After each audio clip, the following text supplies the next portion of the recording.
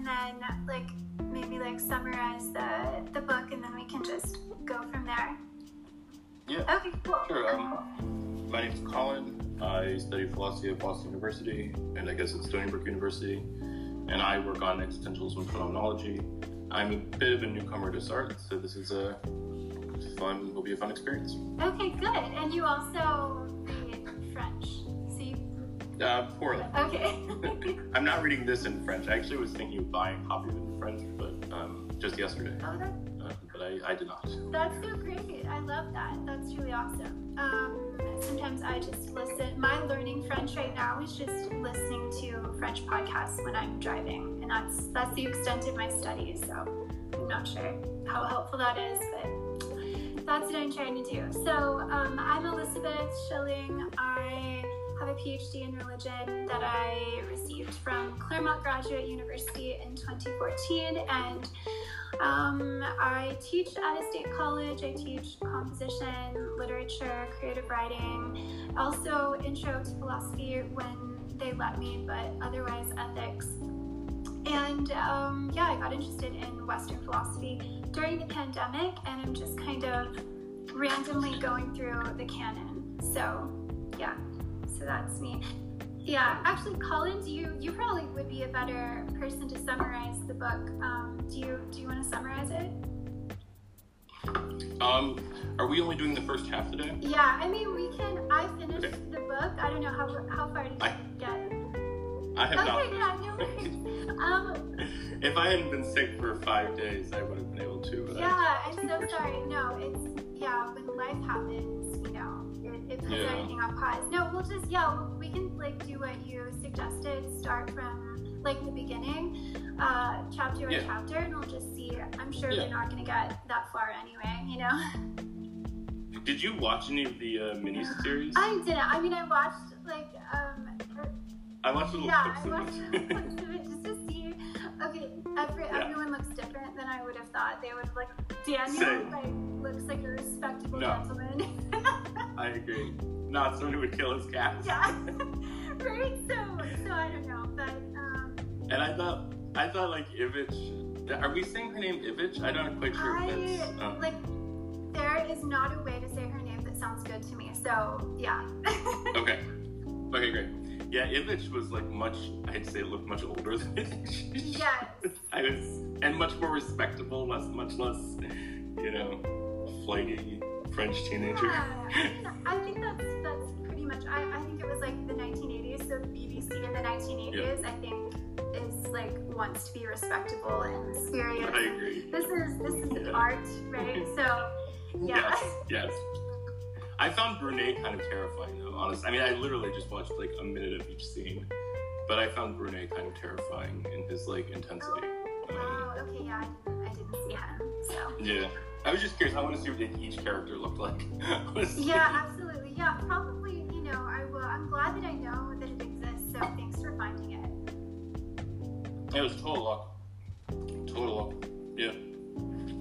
They do all 3 books too, which is kind of interesting. There's 6 episodes that do the first book, 3 episodes for the second, and 3 episodes for the third, which is kind of wow, okay, so, I didn't know that. Yeah, I mean, I'm definitely interested in reading, the whole trilogy. So maybe I don't know if we'll do it next, maybe eventually. Yeah, but, for sure. Anyway. Cool. So I'll talk a little bit about I mean, so the book is about Matthew. I think maybe we'll call him Matthew, who is a French philosophy professor, and it's kind of just about his day-to-day life. I don't know. How do you want to do this? Do you want to go through each chapter? Yeah, definitely. Okay. So I don't know if you want to start or you want me to start. So I guess I could do chapter 1. Great. Maybe we can alternate or whatever. So chapter 1, we meet Matthew, who's a philosophy professor in Paris in I think 1938. Yeah, 1938. And he has an interaction with a homeless guy who, encourages him to go to Madrid. And then he meets with his girlfriend, who it turns out is pregnant, and he wants her to get an abortion. And that's kind of the impetus for the whole story. That's the ball that gets the whole thing rolling, I would say. Matthew's quest to find a doctor and to get money, etc., for his girlfriend to have an abortion. Right. Yeah. That just kind of like creates the plot or the storyline for the whole book. So I actually had a question for you about that. And I think maybe in our other conversations, like offline, we might have talked about it, or you might have asked this. But what do you think the role of pregnancy and abortion play in the book? Is it just another example of a decision concerning one's freedom, or is there something more? Because, in this time in France, abortion is illegal, so it could very much be taken up as a topic of social justice, etc. But do you see it as that, or is it just kind of non-essential in the sense of what Matthew is dealing with internally, I guess? I think it plays a bunch of different roles. I can give you a few of them, the ones that pop into my mind, but I'm not sure I've really nailed it down. Because I think you're right. It is really, it's really interesting, right? It's 1938, and abortion is a hot topic, just like in 2023. Yeah. I don't know if it has quite the same significance, though. I think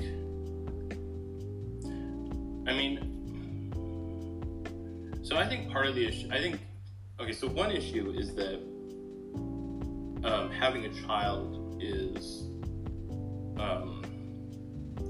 I think for Matthew, having a child would mean being locked into a relationship with his girlfriend Marcel. So I think it would, if she decided to keep the child, he would feel an obligation to either marry her or at least take care of her or whatever. And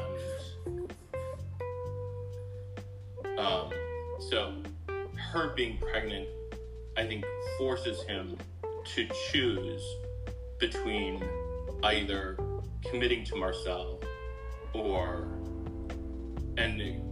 committing to being with Marcel in a relationship, or committing to remain free of that commitment. So I think that's one of the things it does. Right. Yeah. So that makes me think. So what then would be the reasons for Matthew? Why is he having this sort of crisis? Is it a crisis of morality or ethics, that it's what he wants to do to kind of selfishly keep his freedom from commitment? He doesn't want to commit. He wants to be free. He wants to be just open to the possibility and stay in that state. Versus what he thinks he should do. Do you think that Matthew has struggles with, I guess, ethics, being ethical towards others, and that is always in opposition to what one wants to do selfishly? I think that's a very interesting question, and I'm not sure of the answer. But I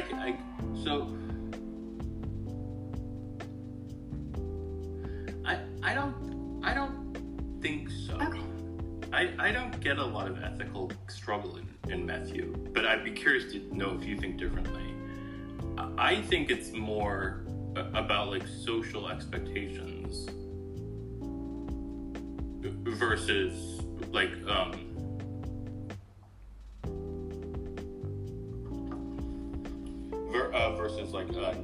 rejecting social expectations. And in that sense, being free. Do you see moral conflict in Matthew? On one hand, I don't, because I don't think it doesn't seem to me something that Sartre would do. With the whole thing about abortion, I just don't see the book having much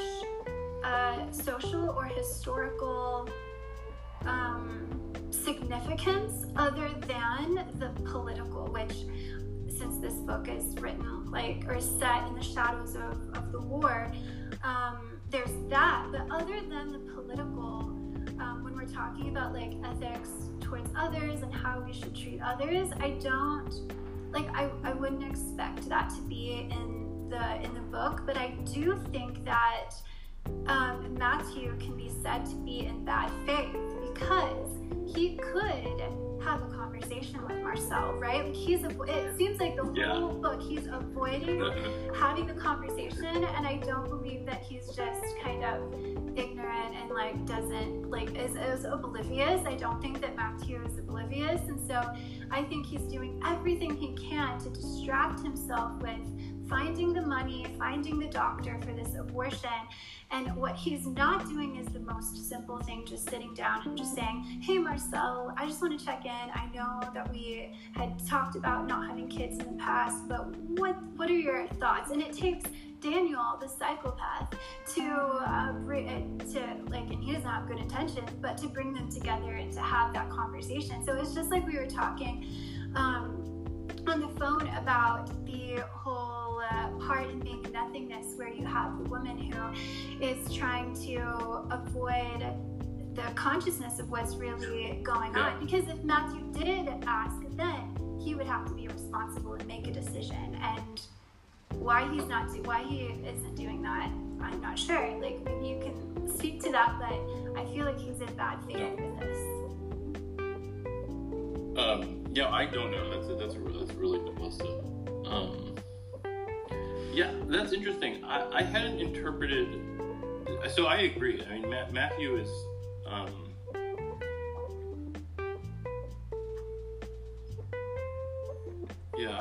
I agree. He definitely is not interested in talking to other people, almost in general, I would say, about like his relationships with them. But or at least not with other women. I don't know. Maybe we should move on to chapter 2. Yeah.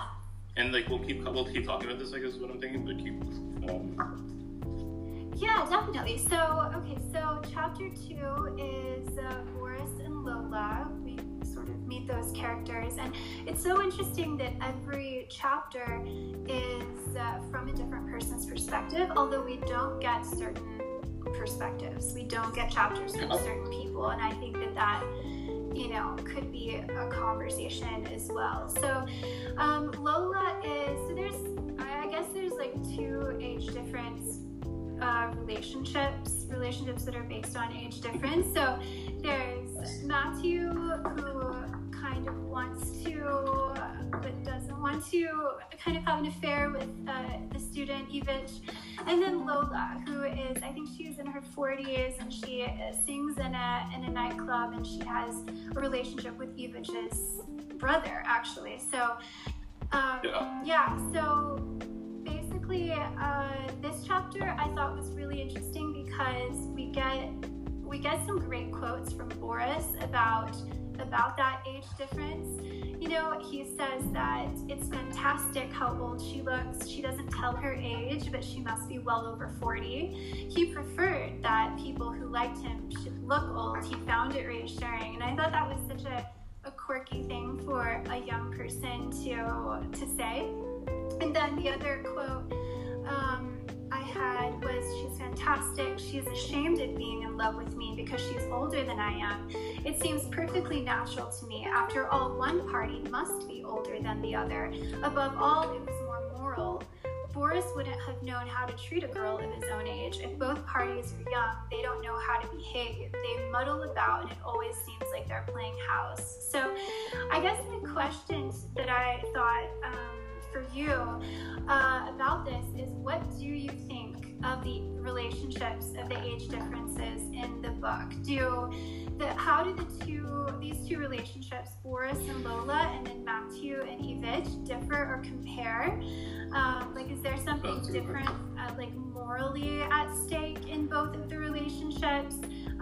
Anything we can say about gender, and what does each person in the pair get out of it? What does the young person get out of it? What does the older person get out of it? And what is problematic or liberating about these relationships? So Sorry, that's like a really long. It's kind of like that. Okay, that's a great question. It's like I don't know. It is. That's a really good question. I didn't think too much about it. So I'll definitely curious what you have to say. It is really interesting that there's the two age gap relationships is a young man with an older woman, elder. My God, she's and you commented on the phone that like Sartre was brutal in this, talking about age frequently. Yeah, I mean he's obsessed with it. He's like, oh, I'm getting old, and when he has it's because he is waiting on making his great act of freedom. But I mean, bodies are just really viscerally discussed. Yeah, and it's interesting also because like Sartre was like, I don't know, in his 30s when he wrote this, and yet he seemed to think of Matthew, who's also in his 30s, as being ancient, like half dead or whatever. Anyways, so I think it's really interesting. It's interesting there are two age gap relationships with different genders, and let me think. The Boris Lowell one. I don't know. What do you think? I mean, I thought more about the Matthew and Fish one. Right? Yeah. I mean, that was the one that seems most problematic because it really is. When he in the next chapter, I think is about them, but he says that he's going to like he's taking. I guess this is in like we could wait to talk about this, but one comment was that he's going to punish her by kissing her, and it's like with Evich, he both knows that he's making her uncomfortable, but he judges himself for it, but he doesn't keep from doing that, so he's not. That's another example of him not necessarily, I don't know if he's in bad faith with Evich, but he's not treating her well. I agree. So the Boris and Lola one seems less problematic, and I don't know if that is problematic in itself, because there's, I think currently in, 2023, talking about consent, talking about, the conversation has been raised that while young women are often, protected, especially in relationships with older men, like that's been spoken about, like is the older man being predatory? That same sort of protection needs to be extended to younger men as well in relationships with, whether it's hetero or what. But it's sort of problematic if it's portrayed as not problematic. And I don't want to be like a moral judge to Sartre's novel, but it's just interesting that when the younger person is the female, it's more explicitly problematic than because the one between Boris and Lola, Boris doesn't seem like he's a victim at all to me. No. If anything, he thinks the opposite. Right. Lola's the victim. Yeah, he treats her like that, doesn't he? Well, let's get to the Evich one in a bit. Let's see. Let me think about this for just a moment. So also Lola hates Matthew, which I'm not. I just want to. Yeah. That. Also, it's also interesting because Boris is like hates growing older. Yeah, I think he even says that he's, going to make sure that he doesn't live past like 25, because that would just be tragic. Yeah, he'll blow his brains out. He's got 5 years.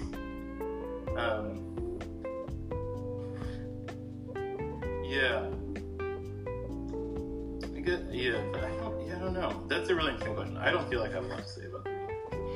Yeah, I don't necessarily either. I just think that it just stood out to me that we have those relationships. So maybe we'll think more about it later. But Lola just seems to me, I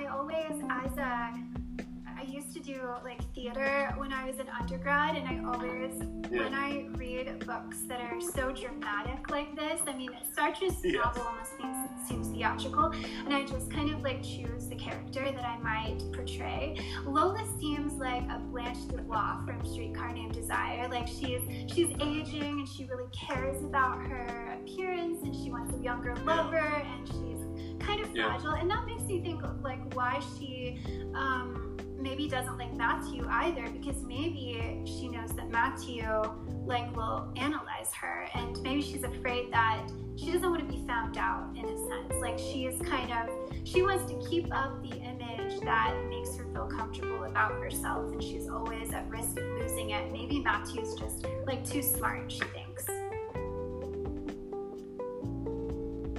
Yeah, that's interesting. So there's another kind of, so I think you're identifying another person in bad faith, and another maybe in kind of bad faith there also. Yeah, that's a good point. Absolutely. She doesn't want to, because being in good faith is confronting what is in reality, and she is holding on to, I guess, her own youth. And being a singer, you know, it's important that she's beautiful and glamorous and seductive, because when her career's over, you know, I think she probably feels like her life is over. And when her ability to be sort of in love is over. Yeah, I agree. So, do you want to go on to the next chapter? Yeah, chapter 3. So in chapter 3, Matthew goes to his friend's Sarah's house to see if she can find him a doctor to perform an abortion for Marcel.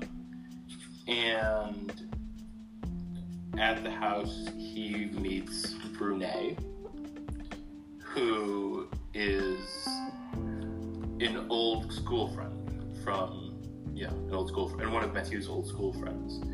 And I'm just going to pause for a minute and say that I believe we are surrounded by Matthew's old school friends.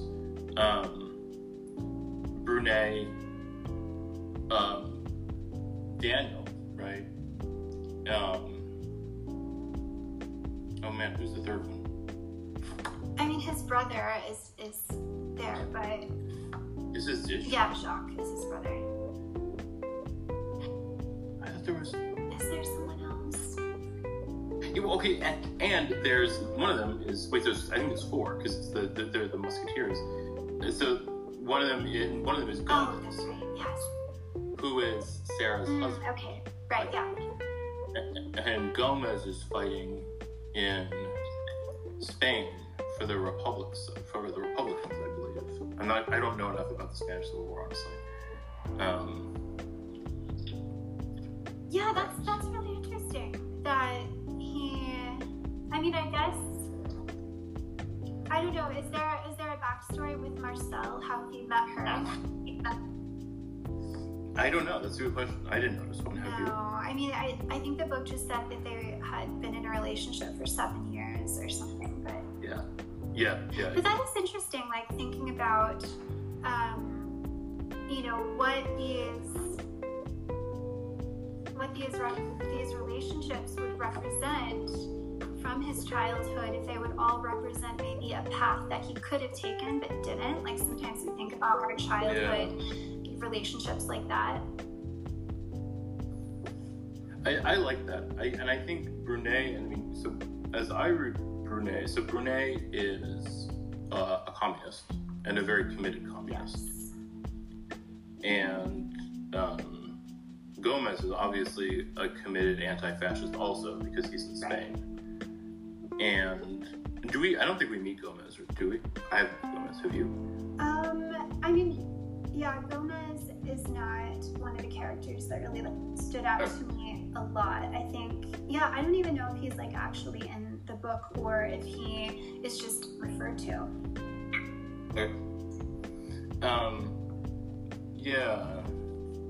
So, and Daniel's the homosexual. Yes. That's Sartre. Yes, but also Marcel's like lover, the never used it. I guess I just leave there. Yeah.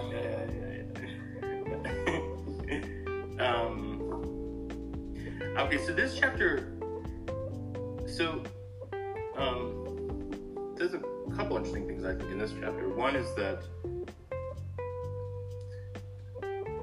so Brunei and Matthew are old friends, but there's a fair amount of tension in their relationship currently. Mainly because Brunei is a committed communist and a committed member of the Communist Party, and Matthew is not. And Brunei pretty clearly divides the world into committed communists and everybody else. Yeah. That's how I read him, at least. And so he doesn't trust Matthew. He doesn't, it's not even really clear I don't think he respects him at all, honestly. He thinks of him as I think that's a kind of a continuing trend. He thinks of him as a fence-sitting bourgeois with vague communist sympathies but unwilling to commit to anything.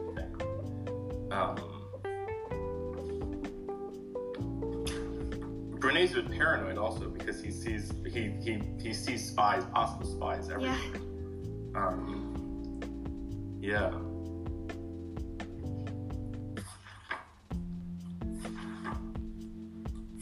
I don't know. Do you want to? I can keep talking. You go. Well, yeah. I think that the contrast is really interesting, because everything makes Matthew reflect, and he's always vacillating and trying to detect almost. I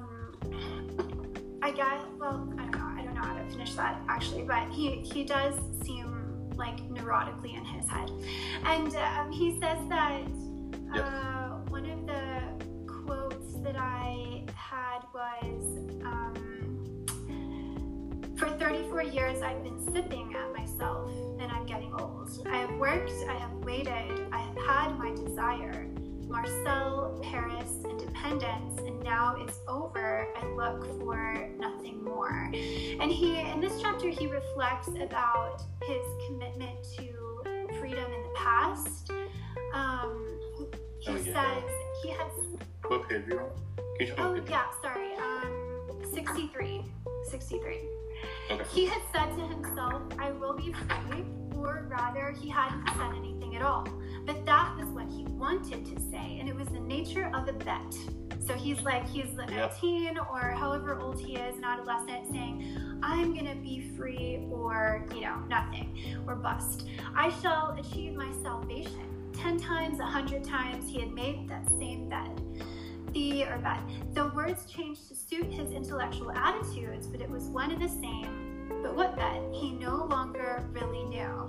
And I thought that was really interesting. I thought actually of myself when I was in high school, and my, instead of freedom, my salvation, or the thing that I wanted the most, was authenticity. I don't know why I was so obsessed or preoccupied with it, or if I even knew what it meant to me at the time, but I just wanted to be authentic. Now, looking at my childhood family relations, I kind of understand that a little bit more. But I think it's so interesting how people can get kind of hung up. And this, the trilogy is called Roads to Freedom, and it seems like being able to figure out what freedom is and whether it's attainable or not is kind of the preoccupation of Matthew during the whole book. So I think that, so I thought that was interesting also, that he has so much regret and despair. So I don't know, I guess I would ask you, what is freedom for Sartre, since I know I haven't read Being in Nothingness, but you have. What is, and maybe Being in Nothingness doesn't talk about this, but is freedom an act? Is it, because it seems like it's almost something that's impossible and contradictory to being in good faith. Because if being in good faith, being a reflective consciousness, is always being open, always being mobile, never really, having blindness, blind passion towards anything, never forgetting yourself.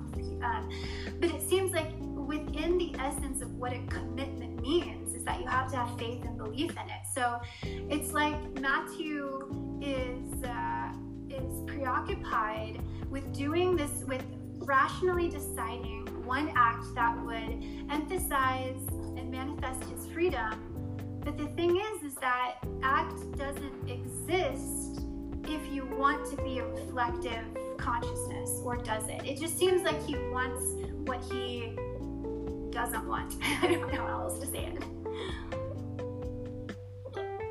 Let me just say a couple things in response. I think one thing that's kind of interesting is like the translation of the name of the trilogy, I think, is the big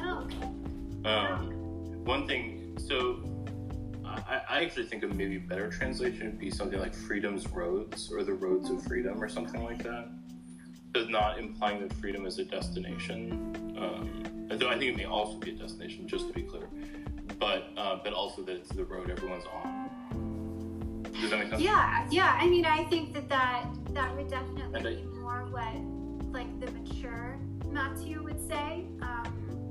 And then maybe like the immature Matthew is stuck within feeling it's a destination. I think, and I guess the other thing I think is that, I mean, yeah, being in nothingness is all about freedom. And I think that, I guess one of the most important things to think about, or when I think about Sartre, is that, freedom is fundamental for Sartre. Consciousness freedom isn't one of the properties of consciousness or subjectivity. It just is subjectivity. Subjectivity is freedom. And so, even when you're in bad faith, you're still free. The free choice is to be free, that you have freely chosen to be in bad faith. And that's what also allows you to always get out of bad faith, because you're always free to get out of it.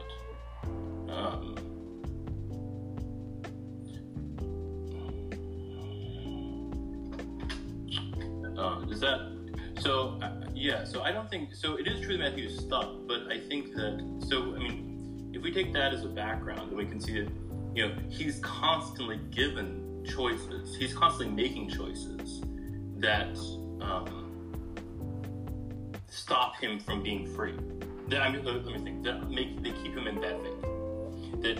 So he's freely choosing to not confront his situation. I guess that to me is like maybe the core idea, and he's doing it again. Right. Yes, he is, but it just doesn't seem like a satisfying way to live. Right. Yes. Why do you say that? Because he seems as if Matthew seems to be a character that's perpetually in distress. He is he's almost imprisoning himself in an indulgence of thought and reflection, but his reflection isn't knowledge. It's not an epistemological tool to help him come to clarity and some sort of like relief. He's instead of just asking people what they think, he is wondering what they think, and he's always judging himself, and he feels as if he is not fulfilling something that he really wants, or it seems that way to me, because he's always saying that, well, it's almost too late, or I've wasted my life, I'm sipping away at my life. And so it doesn't seem satisfying. It almost makes a case for ignorance is bliss. Yeah, I think that's right. But he's also, but like you said, he's also miserable in his ignorance. Do you think that? Right. Well, I mean, if there are levels of enlightenment, then the first or the least enlightened level, I think, to Sartre and Matthew is being blindly committed and faithful to something and having absolute certainty and never wavering, never revisiting those decisions, never contemplating, never reevaluating. That's the ignorance that is blissful, but is completely unwanted. Matthew doesn't want that.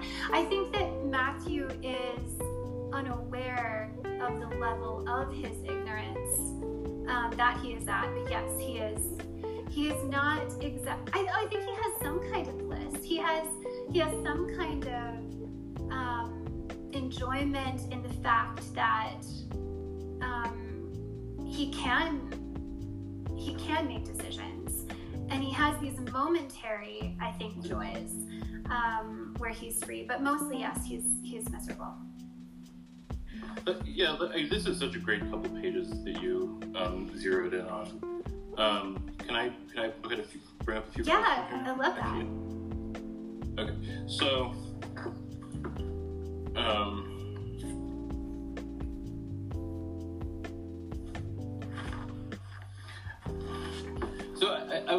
one thing I thought that helped me think about what he meant by freedom, and maybe how, I don't know if the word extreme is quite the right word, but how extreme the concept is on page 62 when he talks about the vase. Oh, okay.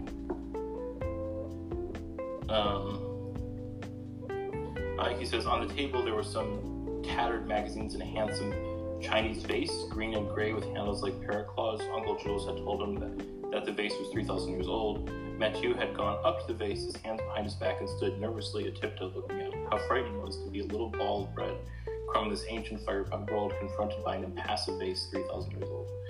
Blah, blah, blah. Oh yeah, he had turned his back to it, so grimacing and snuffling in the mirror without managing to divert his thoughts, that he had suddenly gone back to the table. Then he had suddenly gone back to the table, picked up the vase, which was a heavy one, and dashed it on the floor.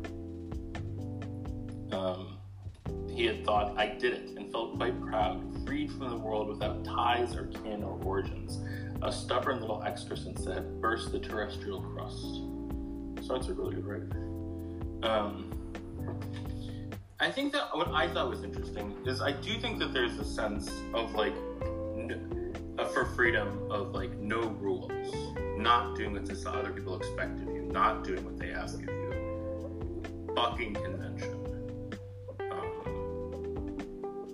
And I think you see that there's another passage in which he talks about he describes the freedom a thief has who steals some bread or something, I don't remember, of not following the rules.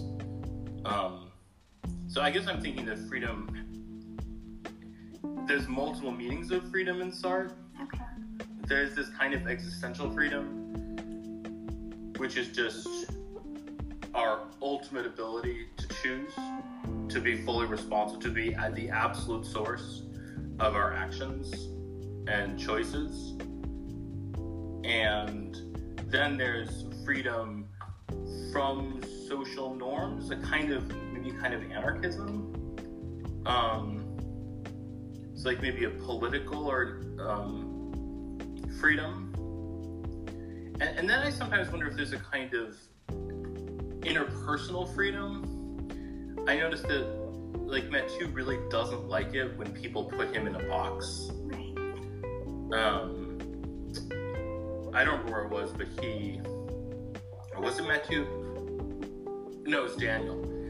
Daniel hates it too. Daniel, he's a regular at some bar or whatever, and the guy says something and this is much later on, but takes him, categorizes him as the person who buys this drink, and Daniel doesn't like to be categorized, and so he doesn't buy the drink. He's, that's not his drink, that kind of thing. I don't know. No, I love that. I love the different kinds of freedoms, doing something in opposition of what other people want, and even I think there's a little bit doing in opposition of what you want. I can't remember where it was. Yeah, that's an interesting point. In the book, but there is something about that, to go against even what you want to do would be a freedom. And I like the way you're articulating the interpersonal freedom, which maybe what I think stands out to me a lot, just the avoidance of commitment, because it seems so Mathieu is continually choosing, but it seems like he's always saying no, or he's most often saying no. He doesn't have the yes choices. I'm actually reading A Disgraceful Affair by Bianca Lambin. It's the it's one of the students that Sartre de Beauvoir had a relationship with, and after she read de Beauvoir's letters, she was really angry at how Simone de Beauvoir was talking about her. But she says she reflects on a time where Sartre accepted an invitation from Gabriel Marcel to give a lecture on promises, and he was trying, in the taxi ride over, he was trying to figure out what to say. And one of the main ideas of his speech was a free conscience cannot make promises because it cannot sign away its own future freedom. It cannot override its freedom. It follows that one can never make a promise or commit oneself. Wow. And I thought that was so interesting. And I think that, I don't know, maybe some people reading this novel can relate. I mean, it is sort of a story that people tell that, you know, the bachelor, whoever, doesn't want to get married because he wants to be free, or, you know, you don't want to have children because you want to be free, but Matthew has made decisions, he has made commitments, he just doesn't tend to reflect on those, you know. I think Jacques kind of points it out, and Boris kind of points it out, but he has made a decision to live in an apartment instead of a hotel, to be in an affair with Marcel, to be a teacher and to continue his profession. He just doesn't reflect on those beyond, you know, judging himself for bourgeois choices. Yeah,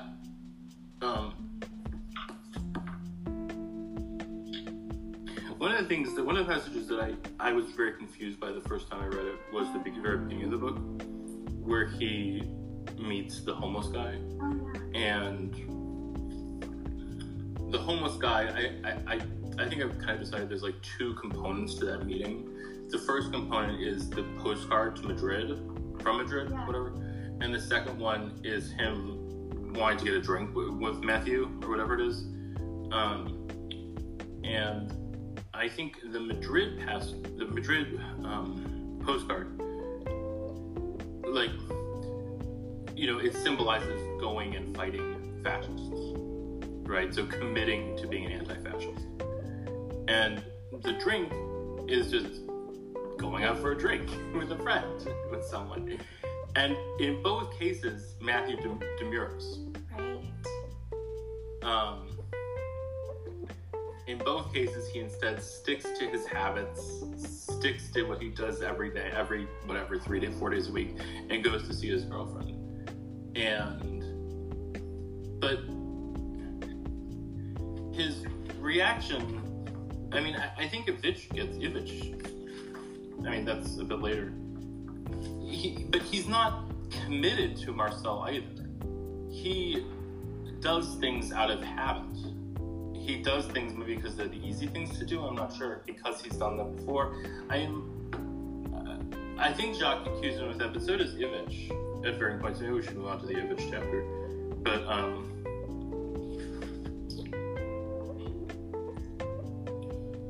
I guess I'm kind of wondering if the bad faith, Matthew's in bad faith partially because there's like, on the one hand, I guess I'm agreeing with Jacques to some extent. You know, he lives a very middle class bourgeois French existence, but he's not committed to being a bourgeois.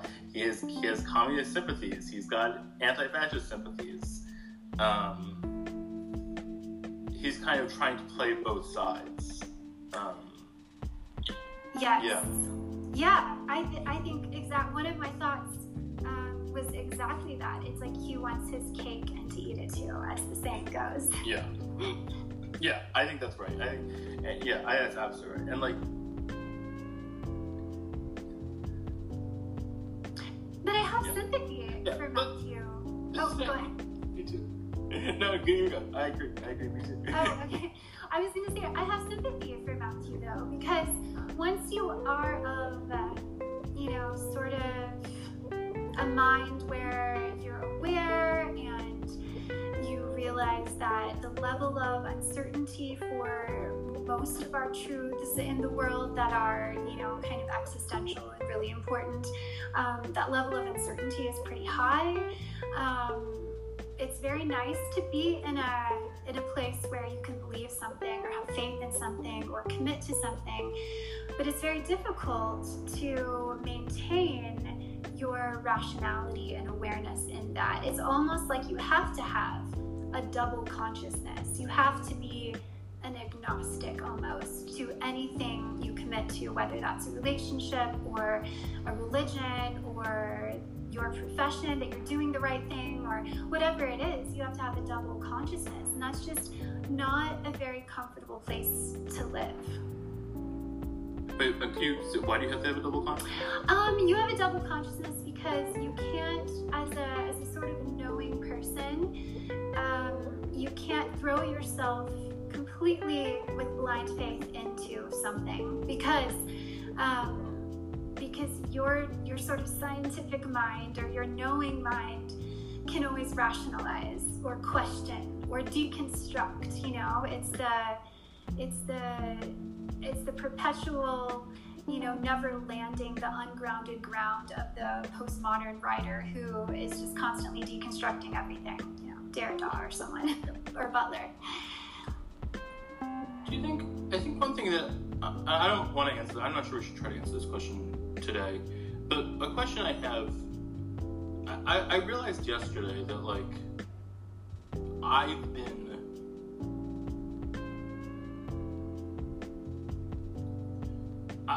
been really,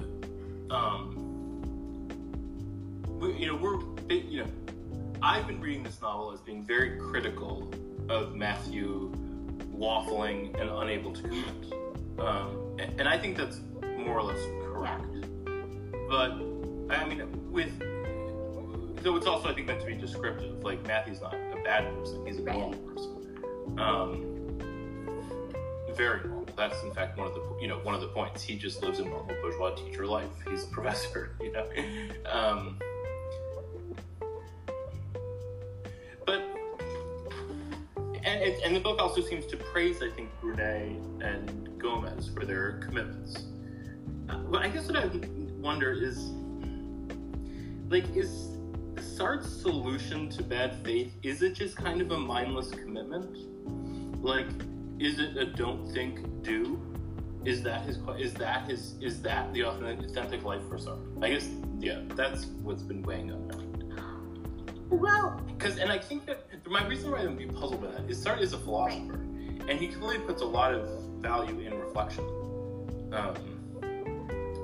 Yeah, and you made me think of that with your discussion of Matthew's reflectiveness. Well, yes. Okay, so I think maybe there's two ways or two paths your reflections can take. I think Sartre does want us to be aware, and he wants us to reflect. That's the mind that's in good faith. But reflections, just like imagination, our conscious musings, can go down the path of, solipsistic wallowing in a fantastical self and life, or to be in this sort of passive, unengaged inertia, or it can take the path of being an engaged consciousness, which I don't think Sartre really outlines in this book, so I'm not sure I'm able to say what that is, but I have this idea that there is an engaged reflectiveness that Matthew is just kind of missing. Maybe that's book. Yeah, maybe. Hopefully. Let's open to the next book. Shall we talk about Matthew and Ivich? Yeah, definitely. Let's do that. Okay, so so this is weird. And so maybe we'll talk about this chapter, and then we have a listener, Dave. Did you want to chime in as well? Sorry, yeah.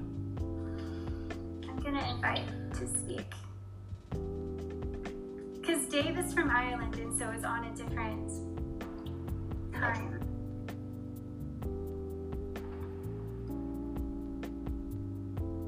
Okay, so, well, maybe he stepped away. Okay, so I invited him to speak now. All right, so, yeah, let's definitely do this chapter, because it's so interesting. Okay, so Matthew is at a cafe waiting for Ivich to meet him. Ivich is in this kind of, I don't know, difficult time because she's just taken her exams, and it you know, she passes, then she gets to stay in Paris, I guess, and then if she doesn't, she has to go back to her hometown, which she dreads and she doesn't want to, and it will just be the end of her life. So they are going, Matthew's going to go on this, he's planned this excursion to a museum where he can show Ivich like different paintings and be like a professor lover, and that's basically what it is. And so I guess my one question, like I do have some quotes, but I'll just go ahead and like say what my question is first. It is, what does, I mean, it's really just simple. What does Ivich represent to Matthew, to Sartre? Ivich is one of the ones who we never get a chapter from. We don't get her perspective. So I'm just wondering what kind of state of consciousness Ivich represents.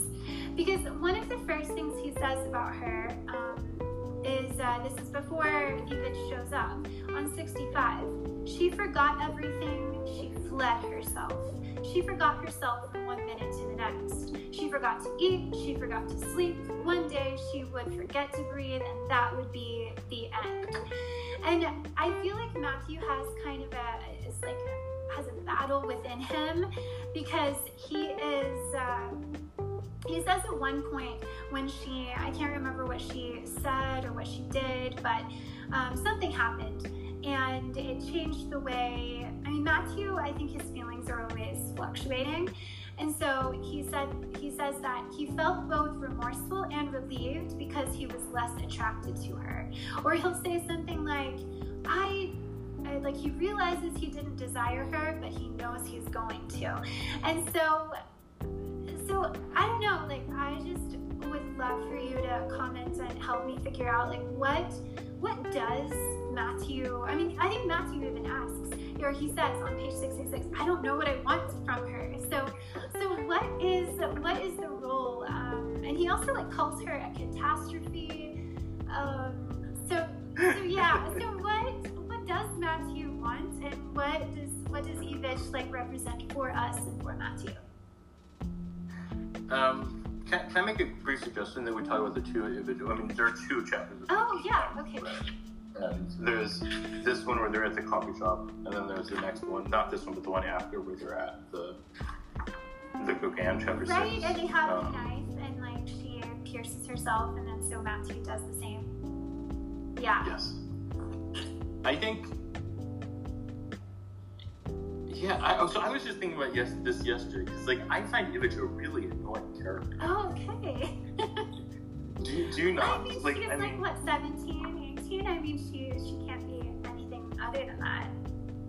I think so, but like, well, no, okay. So why did I think? Okay, so I find her an annoying character. And I think I told you this, that she's based on the. I mean, people say she's based on this complicated threesome relationship he and Beauvoir had with a teenager. And Beauvoir also wrote a fictionalized version of the same girl in her book She Came to Stay, who I also found annoying. But I think it's an interesting question. Like, why? What? Ivich is interesting because she seems to be both an idiot and also very perceptive. She also is, so I think of Ivich's, like, primary characteristic as being spontaneity. Maybe a mix of narcissism, but I think of those two things, maybe, I want to put focusing on the spontaneity thing for a moment. Like, he says in multiple places that, Ivich,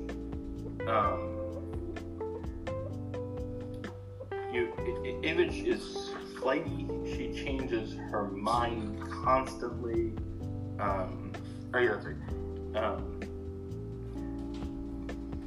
She's on the bottom of 70.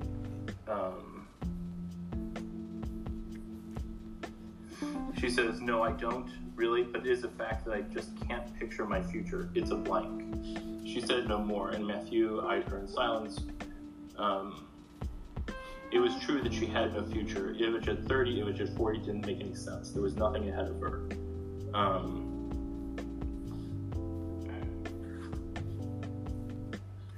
I'm not sure that's exactly what I want to get at. Yeah, I mean, that quote is really interesting because for Sartre, our freedom is in our future, right? And Yvette doesn't have any future. Yeah, right. So, okay, so to put my kind of put a question another way, I think of Image as being very spontaneous. She, maybe we might call her flighty. She wants to do this. She changes her mind. She does that. She wants to do this. Is she going to go home? Is she going to go see Boris? Is she going to go to the coffee shop? Does she want to see the exhibit? Does she not want to see the exhibit? It's really hard to pin her down.